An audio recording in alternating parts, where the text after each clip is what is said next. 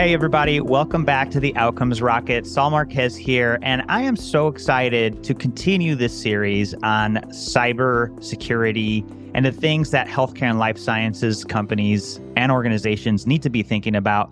On today's episode, I have the privilege of hosting two amazing guests.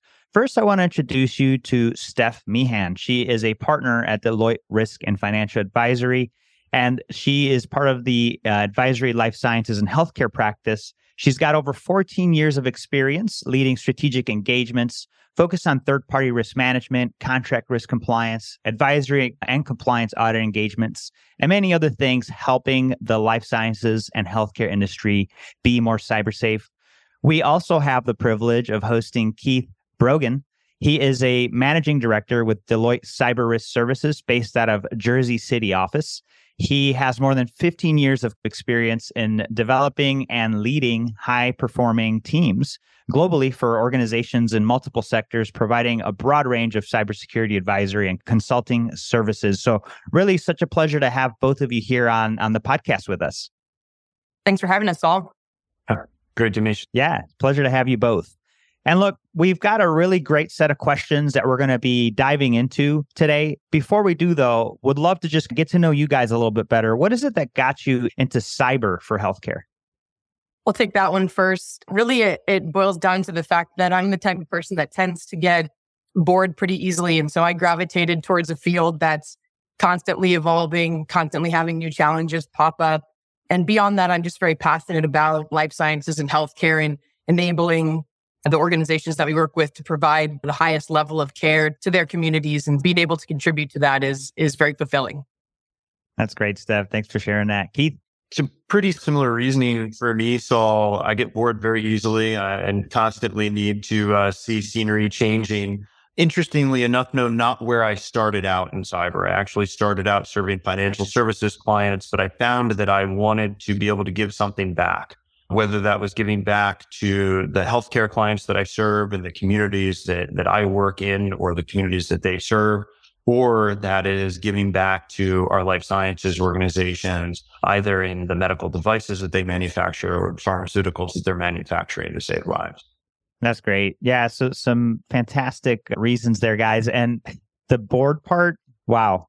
It's ever changing. So you guys definitely picked the right spot to contribute to, and the risks are huge. So I'd love to just start diving into these valuable insights we'll be giving to the listeners today.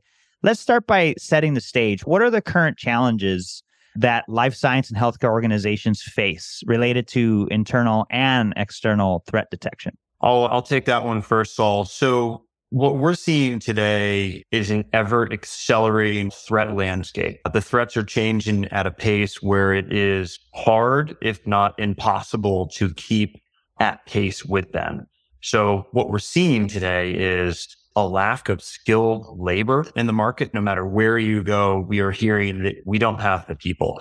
So when we put those two things together, and then we'll also talk about the prevalence of third parties, and I'm going to ask Steph to lean in a little bit on that one, the ever accelerating pace of the threat landscape and not having really skilled people. And then on top of that, a lot of our clients in life sciences and healthcare saying, what's core to us?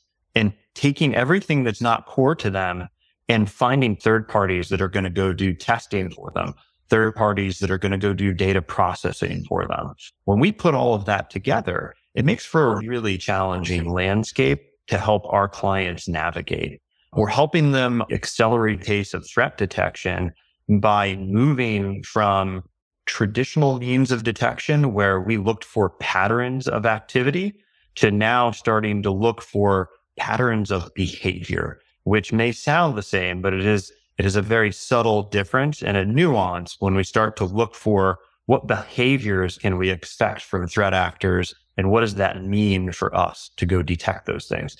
We're helping our clients both change the operating model, and we're also changing the types of individuals that we're bringing in to security operations. Those two things together help us navigate that in a forward way versus a reactive way. And then the last piece that I talked about is the third party piece. Steph, love your kind of thoughts on this, because I know you work in day out. The real challenge that I have from a security operations perspective is just understanding all of those third parties and how they're serving our clients. That's the most challenging part. Yeah, Steph? I completely agree. You hit the nail on the head there with the third party piece. Many of our clients across industries, but in particular in healthcare and life sciences, we're seeing an increasing reliance on an extended third party ecosystem supporting critical business processes, which means if there are incidents with third parties, a much greater risk of operational disruption than maybe there was 4 or 5 years ago when those operations were being performed in-house by life sciences and healthcare organizations.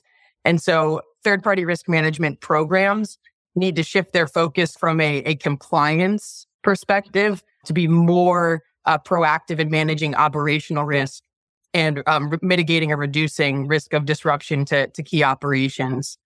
The other thing I'll say on the third-party risk management front is we're seeing a lot of noise in the industry around assessment fatigue, frustrated business partners, long cycle times for performing third-party risk assessments, and just that overall feeling about a check-the-box program for third-party risk management. So really needing to shift the focus from that compliance-driven approach to more operational resiliency. And so I think that's what we're going to talk about a little bit more as we get into the content of the conversation.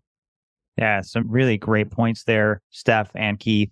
And so you guys have the benefit of looking across the landscape of organizations. How are organizations responding to these challenges? I'll jump in there first, Saul, and I'll talk a little bit about the cyber threat landscape. I alluded to it a little bit just before as to some of the ways that we're responding. The biggest one is a shift in the operating model. That shift from being in this reactive mode where we were looking for things that were very prescriptive. We're looking for a brute force attempt against a server where a threat actor is trying to log in with Keith Brogan and some password that he thought 4 or 5 times. And we can write a use case around that and say, we're looking for this type of thing, to looking for threat actors that probably already know Keith Brogan. They probably did something to Keith Brogan to get his password or a likely part of his password. We've heard about breaches of third parties over the last year, password vaulting third parties. They have this information. Now, maybe they're logging in with a password that I used previously. And if we don't have good hygiene around stuff like that, then now they're very likely to get in. But do we have behavioral things that can sense when, hey, you know what? Keith logs in every morning between 8 a.m. and 9:30, and he's always coming from the same place in New Jersey, or he's very likely always coming from the same place in New Jersey. That is a very different approach to being able to drive visibility into potential risk than we're looking for this brute force login attempt that we were 15 years ago, or even 5 or 10 years ago. And a lot of what I do on a daily basis is help our clients think about shifting those operating models. So the operating model is a huge piece of that. The other big piece of that is really driving intelligence into security operations and business operations. So we talk about behaviors, we talk about threat actors. What we really need to do is to understand the behaviors of those threat actors, what we call TTPs, and understand how those TTPs play out across our environment. If we can drive visibility around how actors behave, we can take that behavioral visibility and we can push that into not only what we're doing from a security operations perspective, but what we're doing from a third-party risk management perspective. And we can say threat actors are very likely to, based both on past behavior as well as opportunities, go after our third parties or our clients' third parties that look like this. And I think that's a great segue to some of the work that Steph helps our clients manage. Yeah, Keith, exactly right. It's all about challenging the current operating model and challenging the way that our clients and the organizations that we work with have been operating their third-party risk management programs. Historically, an organization makes a decision to outsource a process or engage a third party.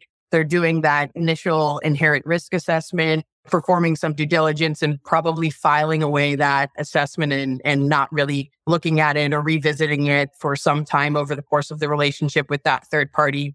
What we're doing today is really encouraging the organizations that we work with to have a full feedback loop into their third-party risk management program, whereby they're analyzing incidents that have taken place or issues that have arisen with their third parties, going back to that intake and inherent risk assessment and due diligence to figure out, should we be changing the way that we're approaching upfront assessment and risk management with this third party? Do we need to be sending them a 300-question questionnaire to effectively manage risk with this organization? And a lot of the companies that we work with are realizing that the answer to that is no. Instead of that kind of very linear view of third-party risk management, how do we supplement external data? How do we modernize this program and incorporate machine learning and natural language processing to make these assessment processes more efficient, and also provide that real-time or near real-time monitoring to be able to identify and respond to third-party incidents more effectively and provide that level of operational resiliency that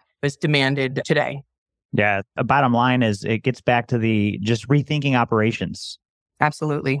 Fantastic. And a lot of themes, folks, that are coming up in the conversation today.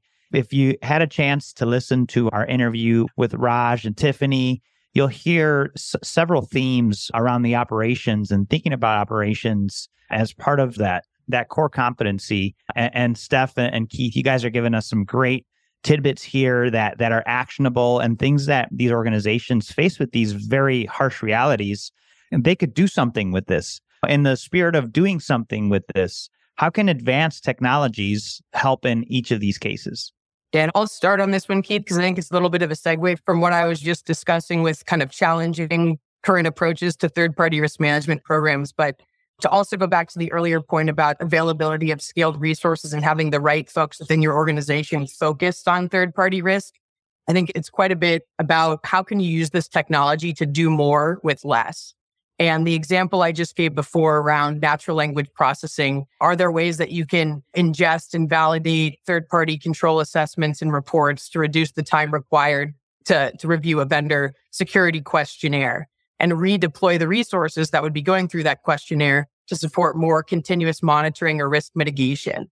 And perhaps incorporating machine learning to look at that publicly available information or external data sources to illuminate sub-tiers of suppliers and map those risks to different vulnerabilities within different parts of your organization. All of this right now is either not being done or being done in a very manual capacity with FTEs that many organizations struggle to retain. And so being able to incorporate some of these advanced technologies will allow them to enhance their programs while not necessarily having to increase headcounts, which we know has been quite a bit of a struggle for many of our clients.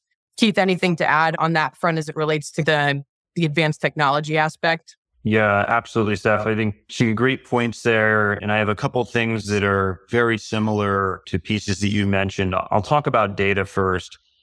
Traditionally, one of the challenges that we have had is just the massive amount of data that organizations generate today from a security operations perspective, and having something to be able to sift through that. In the early 2000s, when I was first starting out down the what we call the SIEM, the Security Information Event Management world, we had to pick exactly what data we wanted because we didn't have enough capacity of the SIEM system itself to be able to process all of that. Now we find ourselves in a position where our tools have adequate capacity in most cases, but harnessing the sheer vastness of the data that organizations create today and being able to sift through that to send the right data to the right tools has been challenging. But we're now to a place where we have data storage tools that can help us. We have ingest tools that can help us. And we have really powerful analytic tools that can help us. And then we start to wrap those tools up with what we call security orchestration, automation, and response, or SOAR. And we can partner those pieces with a ticketing system so that when an analyst now gets an event that they need to look at, we've built in all of the pieces of context that they need. We're telling them where that system is. We're telling them who that user is and what they do for the enterprise. We're telling them what kind of data is on that system that's in question. And we're telling them, in a lot of cases, here's what the machine has determined it thinks the problem is. We just want you to validate that. That's a very different position than where we were just a few years ago, where we were still pushing disparate pieces of data at our analysts and asking them to make a decision. The good tools today allows us to prepend those decisions in a lot of cases. I'm also going to talk a little bit just about the analytics tech that is out there today. The analytics tech that is out there today are a lot of purpose-built techs. Early 2000s, even into the 2010, 2015 time range, we saw SIM systems. Now we have purpose-built analytics systems. As an example, there are purpose-built analytics systems out there that are driving visibility into insider threat. They're really focused on that. There are other analytics systems out there that are really focused on infrastructure type events. It allows us to build an ecosystem of very specially built tools and kind of wrap it up with that security orchestration, automation, and response, and then drive that visibility to our analysts. So instead of getting something that is generic or pieced together information, we're now wrapping all of that stuff together. We've built in some level of machine learning to reduce out the false positives. And if done, we're getting our analysts something that they can very quickly make a decision on to say, that's a problem. I need to raise this thing up. Let's go focus on this event. And then the last piece that I'll talk about is, you heard both from Steph and I, challenges around people. We're really looking every day for things that are going to reduce time. And you heard a little bit about SOAR and reducing time from an automation perspective. One of the hardest things for us to do in security operations is to validate the efficacy of our control systems, whether that control is a process, whether that control is a piece of technology, or that control is an individual that is using that technology and the process together to arrive at an outcome. The hardest thing to do is to go validate that from one end to the other. One of the things that we've been focused on over the last, I want to say, year and a half now, is bringing tools that might be called security validation tools or breach and attack simulation tools into the mix of security operations, so that we can really help our clients see the end-to-end problem set of where the breakdown is. Was it the technology failed to work? Was it that the technology worked and we didn't actually get the alert to the analyst? Or does the analyst need some training? That has become an inherent part of solving the problem of having the right skilled resources and also doing that end-to-end validation in an efficient way. Thank you for that, Keith and Steph. So certainly some things to look out for. And at the end of the day, leveraging technology to drive effectiveness and efficiency is possible. We've talked about a few ways here with Steph and Keith's insights. Tip of the iceberg, so much more to discuss. We only have one episode, so the invitation to connect with the Deloitte team is always there. But before we conclude, I want to just give Steph and Keith the opportunity to give everyone a call to action based off of this concept of leveraging technology for cyber safety. So why don't you guys go ahead and leave us with your calls to action? First of all, and I think mine's very simple, and I mentioned it a couple of times already, just challenging the status quo and the historical approach to third-party risk management. Think about how you're going to actually make an impact to improve risk management and mitigation related to your third-party ecosystem, and don't be afraid to adjust and change that operating model. What worked in the past is not necessarily going to continue to work in the future. Thank you, Steph. Keith? I echo a similar sentiment to Steph, but perhaps even with a little bit more of a call to action around don't be afraid to change the model. As I said, the threat landscape is constantly changing, and we are tweaking our models on a near daily basis. Don't be afraid to disparage what you did yesterday and say, I'm done with this, and move on to the new model. Our businesses change, the threat actors change, and that's going to be a constant accelerant for the near future, maybe even longer. So you need to embrace change. Love it. Now, great calls to action. Folks, rethink your strategy, How are you doing it? Let's follow Steph's lead there. And with Keith, call to action. Don't be afraid to change because it may not be serving you anymore. There's an opportunity to dig deeper in the show notes. We'll leave links to get in touch with Keith and Steph and the Deloitte team on these topics. Steph, Keith, really appreciate you guys being with us on this episode. Thanks, all. Thanks for having us.